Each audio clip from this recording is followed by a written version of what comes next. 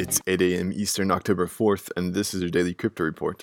Bitcoin is down 1% at $8,159, XRP is up 1.5% at 25 cents, and Ethereum is down 1% at $174. Those are your leaders by market cap. Top gainers in the last 24 hours, Centrality up 103%, Dinacoin up 15%.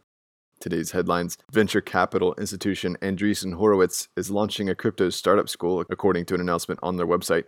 Chris Dixon, a partner at A16Z, said, quote, "We're going to run a startup school for crypto-specific startups with what we've learned over the last 7 years as best practices in this category," unquote. A16Z is not taking equity, and the crypto startup school will be free of charge. Dixon suggested that startups coming through the program might have a conversation about investments from the firm, but that it's not a requirement. Seems like a great thing all around. Well, Tim Cook has stated that Apple has no plans to launch a cryptocurrency, saying, quote, "I really think that a currency should stay in the hands of countries. I'm not comfortable with the idea of a private group setting up a competing currency," unquote.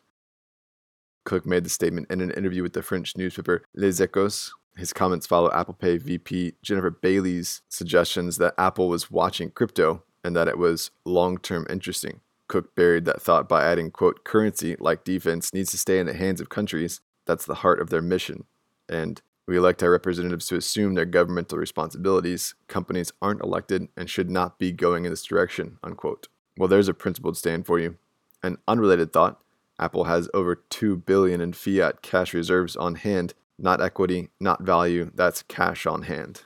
Well, U.S. lawmakers are looking once again to hear from Mark Zuckerberg, this time about Libra, and they want to hear from him before January. Maxine Waters and the House Financial Services Committee apparently want insight straight from the top. Facebook's chief operating officer, Sheryl Sandberg, has also tentatively agreed to testify about Libra in front of the committee on October 29th. A rare insight into Zuckerberg's candid nature with the Facebook staff leaked this week in the form of audio recordings in which Mark said public hearings, quote, "tend to be a little more dramatic," unquote, and private meetings are often, quote, "more substantive and less dramatic," unquote. Interesting to see how they respond to his comments.